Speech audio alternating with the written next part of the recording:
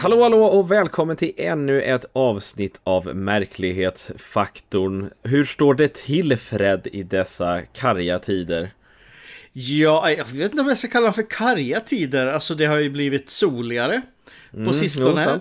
Och jag har ju sedan tidigare vädrat mitt hat mot kyla och mörker och vinter. Och därför känner jag att det är väldigt härligt nu när solen börjar skina lite grann och man hör vårfåglar kvittra utomhus. Och jag mår bra av det. Just det. Liksom, du lever upp. Jag lever upp, kan man säga. Och varje dag, Jimmy, så drömmer jag om att det ska vara torrt ute och soligt. Så jag kan gå ut i skogen och jag kan utforska gamla ruiner och gravar och sånt där som jag tycker om att göra. Så ja, det är på gång. Livet blir långsamt bättre. Du då? Jo, men det är väl trevligt, men jag gillar kyla. Som dalmas så är det jävligt trevligt med kyla, tycker jag. Men det är väl våren är väl okej den också. Vadå, ut med skidor och grejer och skridskor och stå och grilla. Exakt. Sådana saker. Exakt. Känna att det liksom biter. Känna att när man kommer in att det är liksom så här temperaturskillnad. Det är nice. Det tycker de, ja. Men vi har en lite uppföljning från en nyhet förra veckan. Förra veckan så presenterade vi en nyhet om ett litet sött djur som hade hittats, någon sorts varg eller präriehund eller vad det kan ha varit. Men den såg så annorlunda ut så ingen kunde riktigt identifiera den. Hunden såg så ynklig och rädd ut och väldigt, väldigt gullig. Nu har äntligen identifieringen kommit av denna hund, av denna hundvarelse. Men hunden har faktiskt rymt, så det är ingen som vet var den är just nu. Nej. Riktigt. Men det är inte en vampyr eller chupacabra som tog fram som ett exempel. Ett förslag förra gången. Det är inte en chupacabra utan det var faktiskt en prärievarg. Så vi hoppas att denna hundvarelse har sitt bra liv ute i naturen istället.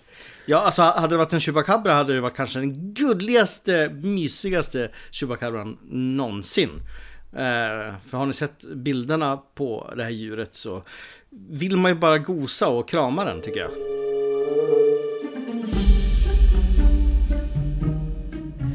Ibland får vi ju in bizarra videos som kanske egentligen inte är paranormala, men som ändå är rätt konstiga. Det finns en chans att du sett det vi ska prata om i nyheterna. Vi ska nämligen prata om en händelse i den mexikanska staden Chihuahua, där en övervakningskamera fångade något konstigt. Som det brukar göra i den här podcasten, ärligt talat. Kameran visar en gata i ett bostadsområde. Det ser ut som en tidig eftermiddag och allt verkar lugnt.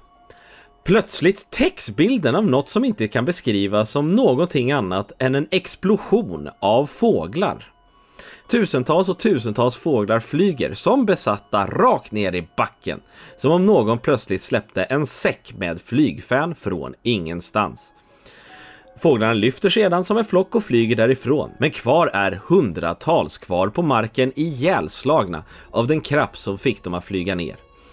Allt är över på 20 sekunder. Fåglarna identifierades senare som gulhuvade ängstrupialer. Men vad är det som orsakade denna bizarra händelse? Teorierna är extremt många och vissa är definitivt konstigare än andra. Vissa påstår att det kan vara ett UFO som jagat ner fåglarna i asfalten, kanske osynligt på bilden. Kanske är det 5G som har stört dem till detta. Men oavsett vad det kan vara så blev det en väldigt bizarr viral video av det hela, med ganska hemskt slutspel. Såg du den här videon vandra runt på nätet förra veckan, Fred? Jajamensan, det gjorde jag. Och vad sa du att de fåglarna hette? Jag har aldrig hört talas om något liknande. Gulhuvade ängstrupialer ska vara en amerikansk historia. De heter något väldigt mycket enklare på engelska, yellow-headed någonting. Men ängstrupial var en ny ord jag lärt mig nu. Aldrig hört om något liknande förut. Spännande. Ja, varför störtar de här mot marken? Jag satt här innan och försökte komma på. Är det bara fladdermöss som har någon sån här typ sonar? Eller du vet, de skickar ut någon form av grejer, vibrationer så de kan liksom veta var de ska flyga någonstans. Det där, nu hör ni hur usel jag är på det här med djur och teknik och vetenskap. Men det Fladdermöss har ju liksom den här sonaren, men det är väl frågan om liksom det är något annat som stör. Ja, i och för sig fåglar kanske inte blippar ut sådana läger, det förstår jag. Men de har ju ändå någon form av inbyggd radar, kan man säga. De kan ju uppenbarligen hitta på helt otroliga sätt. Exakt, och det sägs ju att det är väl så att fåglar använder jordens magnetfält för att guida sig, så att det har ju varit snack om att liksom när fåglar har kraschat in i saker tidigare så är det för att typ elledningar kanske stör liksom magnetfältet. Det kan ju vara någonting sådant. Det finns ju 2 teorier som har väl varit relativt troliga i det här, och det ena är att det kanske är så att de har flugit igenom någon sorts giftmoln men då utsläpp av någonting som gör att de liksom alla kollapsar eller liksom svimmar till av någonting sånt där. Det andra är att det kan vara så att de blir jagade av någon sorts hök, för de rör ju sig som en enhet nästan. Och om de då blir jagade av en hök som attackerar dem ovanifrån, så kanske de liksom hela flocken försöker göra en undanmanöver. Men de gör en undanmanöver liksom neråt och tänker inte efter liksom, och så kraschar de in i. Så det är en option av vad det här skulle kunna vara för någonting. Men det är klart att det kan ju vara ett UFO också, det vet vi ju inte.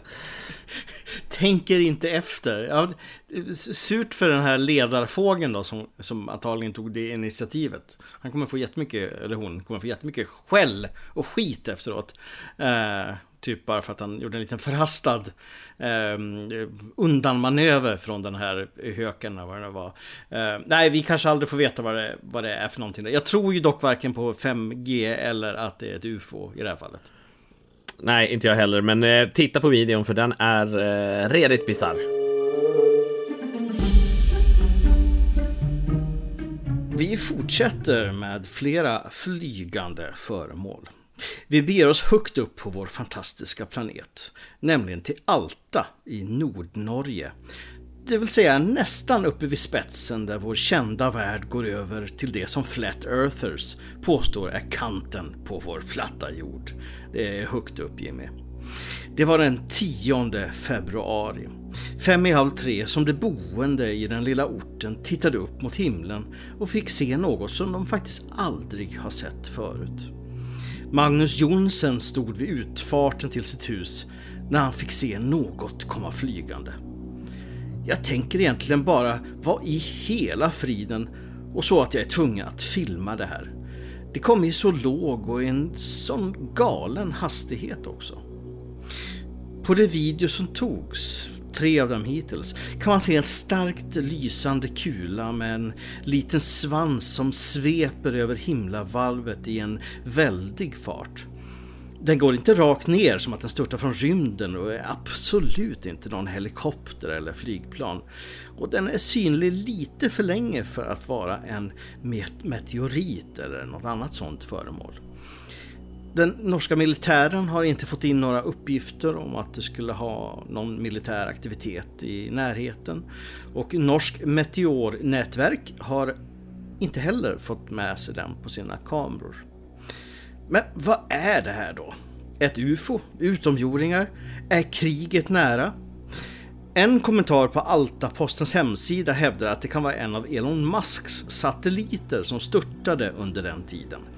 Musk förlorade inte mindre än 40 av 49 stycken satelliter vid den senaste uppskjutningen. Ja, Jimmy, det är ju ganska coola videos det här ändå. Och frågan är, har du sett någonting sånt här på himlavalvet förut?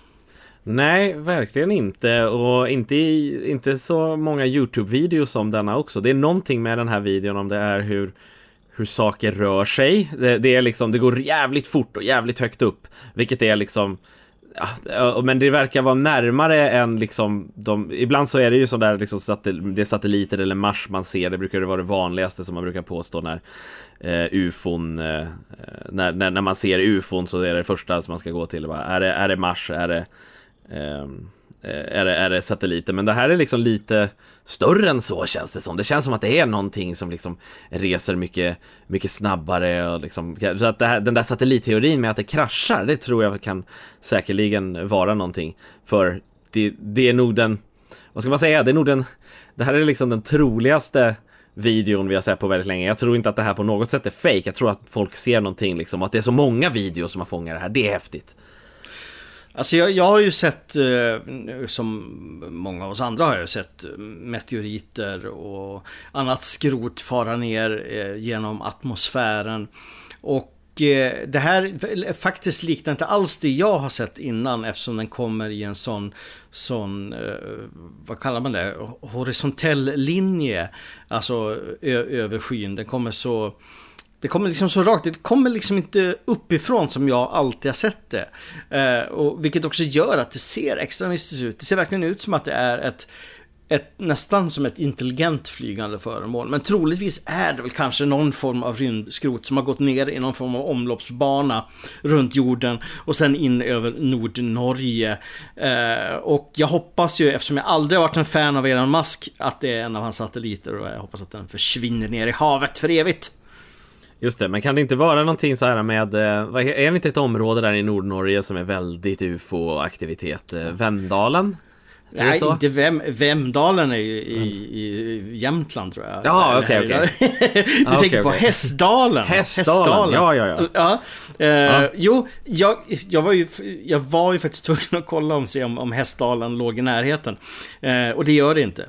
Så men Hästdalen är ju faktiskt fortfarande superintressant, och det har kommit en relativt okej dokumentär nyligen om Hästdalen som går att se på YouTube, både på engelska och på svenska, där de intervjuar en jäkla massa vittnen.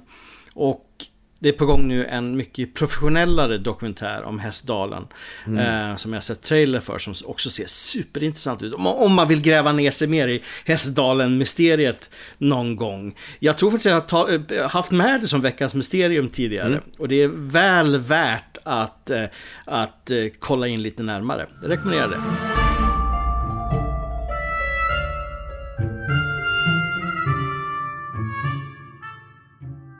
Jag vill hålla mig kvar på UFO-spåret och berätta om en video som dykt upp från nätets utkanter. På en relativt okänd mindre blogg så har ett väldigt intressant klipp nämligen dykt upp, och kanske borde den få mer spridning än den fått. Det är den 1 februari 2022 nära den ryska staden Cherbakoul. Det är vinter och ett anonymt par är ute med sina hundar och njuter av den friska vinterluften. Plötsligt får en av dem syn på något i skyn. Längre bortanför några fält, så är det ett väldigt konstigt ljussken. Hon börjar filma och har i början problem att få in fokusen. Man kan utröna en stark cirkel av ljus som verkar lysa upp marken över den. I början så är den en bit över några träd, men den börjar gå ner och är till slut bara några meter ovanför marken och hovrar. Till slut sätter sig skärpan, men objektet är fortfarande ganska svåridentifierat. Det är verkligen en orb av ljus, inte helt olikt vad folk har beskrivit i UFO-kretsar tidigare. Och den lyser starkt upp marken nedanför sig. Det verkar faktiskt som att den är på väg för landning. Ryskan visslar sedan Arkivex-temat och går därifrån. Kvar finns nu vi på nätet, undrandes vad det kan ha varit för något, om de inte kunde ha filmat lite till. Fan, jag är ganska imponerad av den här UFO-videon, även om den tar slut lite för tidigt av ryssar som är så här, vi ser sånt här hela tiden, I guess. Vad känner du själv för den här videon, Fred? Jag älskar den här videon. Jag håller ju med dig. Om jag hade varit ute och gått med hunden så hade jag ju tagit mig bort till den här ljusblurben och bara kollat in den lite närmare.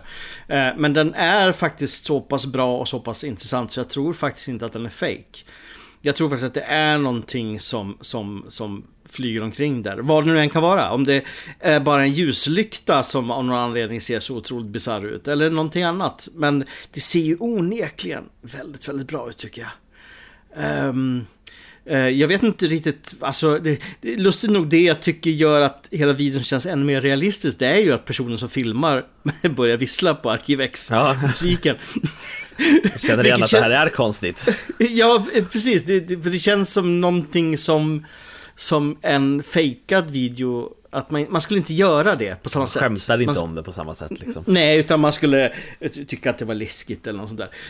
Det är en jättebra video. Det här påminner ganska mycket om 3 stycken foton som fortfarande är i omlopp som sägs härröra till en UFO-landning 1995 tror jag i Ostankino, en annan rysk stad eller en förort i alla fall ut till Moskva tror jag.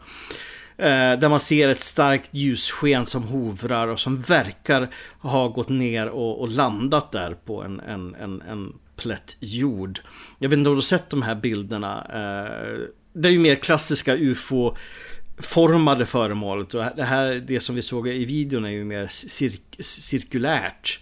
Men det påminner ändå lite grann om varandra. Och när jag såg att du skulle prata om det här så jag hoppades verkligen på, tänk om Jimmy har hittat videon till det här som skedde 1995. Det hade varit så coolt. Men nu var det ju inte det. Men det var ju coolt ändå. Ja, precis. Det är väldigt bizarra bilder de där. Även de här och de gamla. Det läskiga där är ju, det läskiga i de här gamla är ju det att det är bara stillbilder av en video, så man blir ju verkligen konfunderad vad det kan vara för någonting.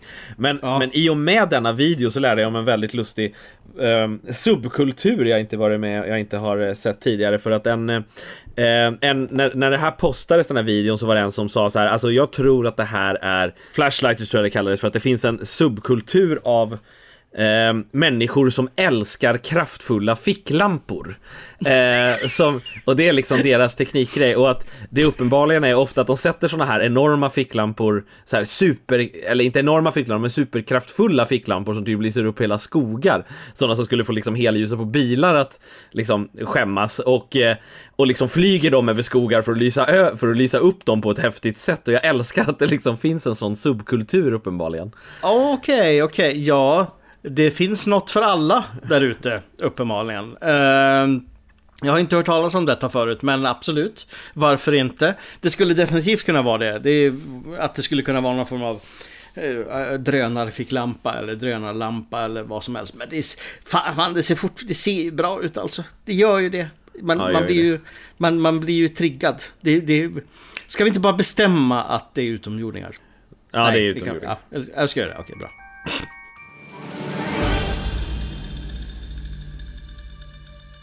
Vi beger oss till Black River Riparian Forest i Seattle, där det händer minst sagt mystiska och märkliga och ganska absurda saker.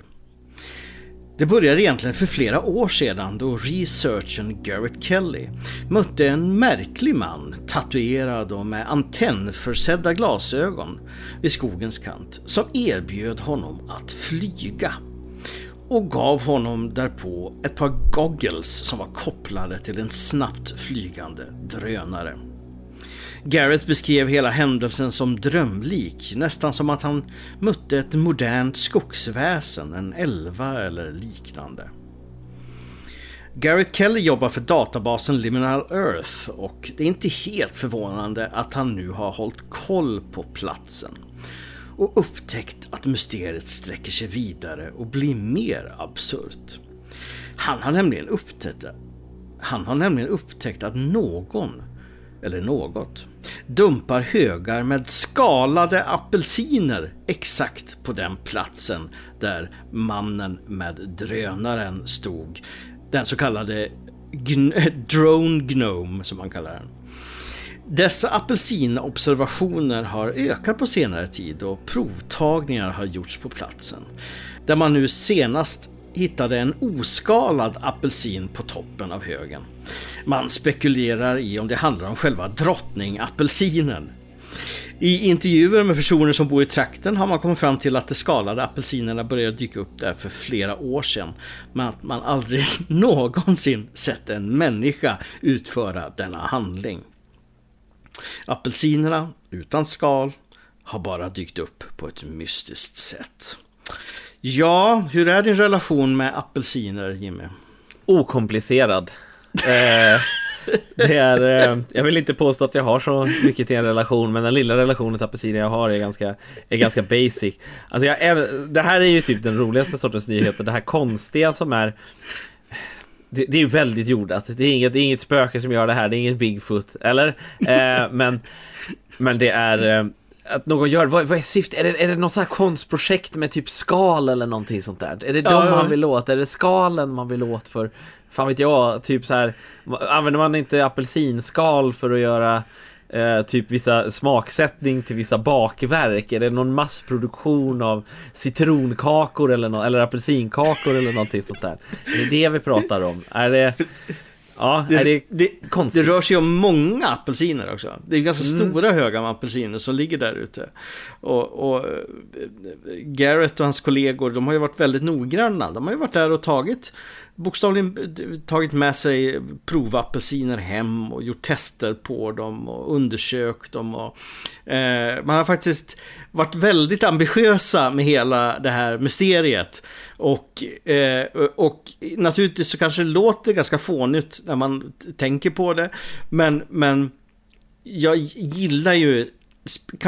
Jag gillar idén med skalade apelsiner som dyker upp oväntat. Men också att människor engagerar sig så djupt i det på något sätt. För på ett sätt så är det ju lika logiskt att man undersöker ett sånt här fall som man undersöker ett Bigfoot-fall eller ett UFO-fall. Ja, jo.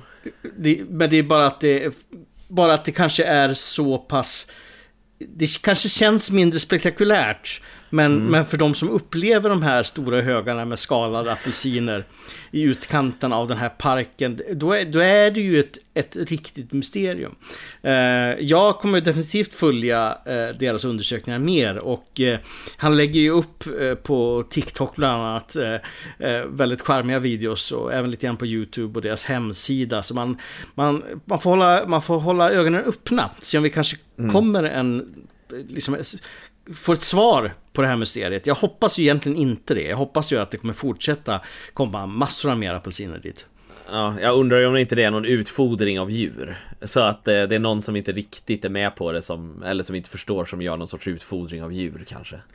Ja, men det är konstigt ändå, för då skulle man inte bara ge fruktköttet. Alltså nej.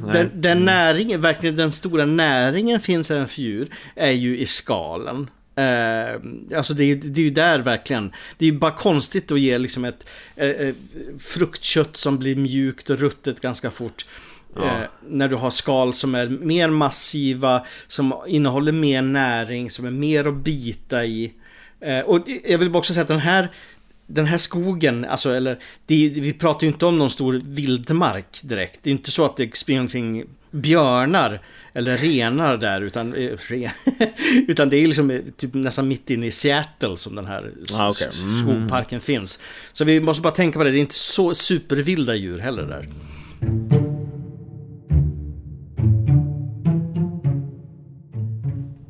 Veckans mysterium tar oss till Somerset i England, där Quantock Hills ligger med sitt natursköna och vackra landskap. Där finns en lite mörk döpt plats med ett mordiskt förflutet. Dead Woman's Ditch är enligt vissa döpt efter en händelse 1789 där Jane Walford blev mördad av sin man John. Det finns dock bevis på att platsen hade detta namn redan innan det här årtalet, men som om inte det räckte så fanns faktiskt ett lik i området även 1988. Med ett sådant namn och placerat i England, hur skulle det kunna vara någonting annat än hemsökt? Självklart är det så. Platsen har länge haft ett rykte om sig om att där ska finnas ett spöke, och flera ska ha sett det. En person rapporterade att denna som 17-åring hade kört förbi området när han plötsligt mitt i vägen fick se en vit, lysande figur. Det verkade vara en kvinna helt klädd i vitt i gammaldags kläder. En klassisk vita damen som vi så ofta hör om i svenska spökhistorier. En annan sade sig ha sett en mörk figur vid vägen i närheten. Han hade sedan vänt sig om för att kolla på en sak och när han tittade igen så var denne borta. Bara på någon bråkdel av en sekund. Men den intressantaste historien kommer från spökjägarparet Christine och Dave Thomas och om deras historia när de besökte platsen för att spökjaga. De hade tagit sig dit för att undersöka legenderna och ta reda på om det verkligen kan finnas bevis för alla historierna. Och hamnade mitt i det när de plötsligt hörde en röst, utan någon till synes som kunde yttra den, som sa det att de skulle fuck off. Kanske är det spöket av Jane Walford som hemsöker området och önskar vara själv i Dead Woman's Ditch. Fred har ju undersökt en del spökplatser i och med ditt jobb i spökjakt. Har du någonsin varit med att de svär åt dig? Nej, faktiskt inte. Jag har personligen inte stött på ett svärande spöke. Kanske beror på att de spökställen jag personligen har varit på har varit i Sverige och svenska spöken är ju ganska mesiga. Det här du beskriver låter ju som ett mycket, mycket engelskt spöke. Ja, exakt. Det är liksom, man bara känner hur det osar fish and chips och skräp-tv om det här spöket. Och svordomar på något sätt. Men alltså är det flera gånger som är det alltså många som upplevt att det här spöket säger fuck off eller andra Nej, jag tror att det bara är den här gången, men det var lite otydligt i artikeln när jag läste om det här var första gången, men det känns ju, man pratar ju om två stycken olika sorters hemsökelser.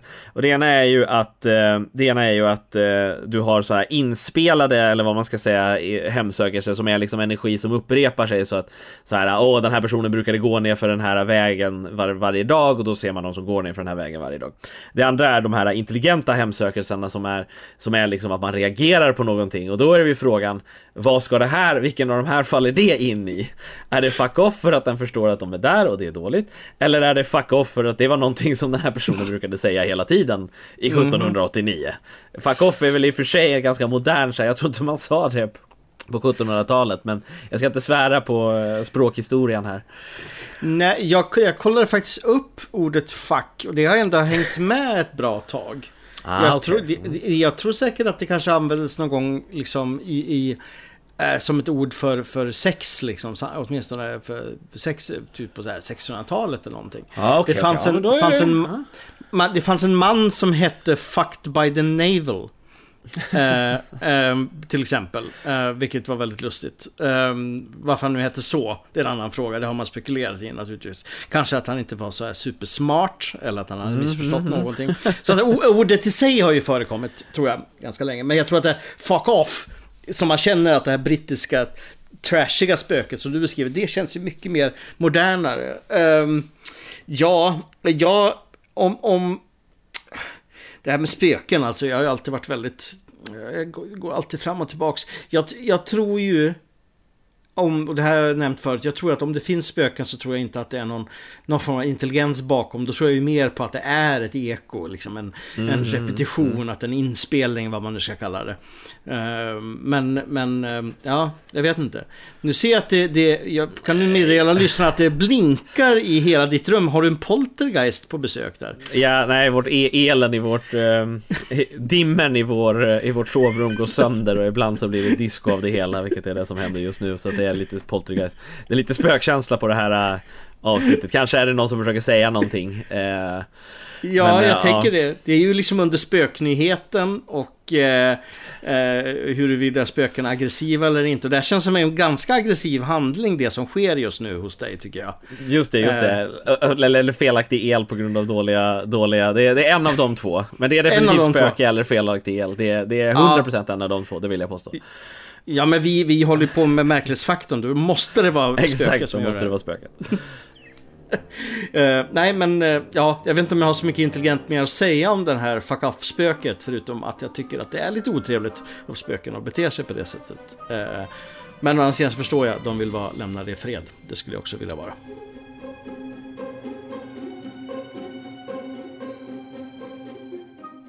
Det var då avsnitt 58 av Märklighetsfaktorn. Kom ihåg att gå in och gilla oss på Facebook och Instagram. Och har ni någon nyhet, någonting som har skett just nu eller de senaste dagarna eller veckorna som ni vill att vi tar upp, skicka oss ett mejl eller ett meddelande så kollar vi in det. Och även har ni någon egen historia. Vi körde det en gång i tiden, folks egna upplevelser. Jag tyckte det var otroligt intressant. Så att ni är välkomna att skicka in sådana också, så kommer kanske jag att återberätta dem om de är tillräckligt märkliga naturligtvis. Tills nästa gång, ha det fint och vad är det du brukar säga, Jimmy? Stay strange. Misslyckas med det också.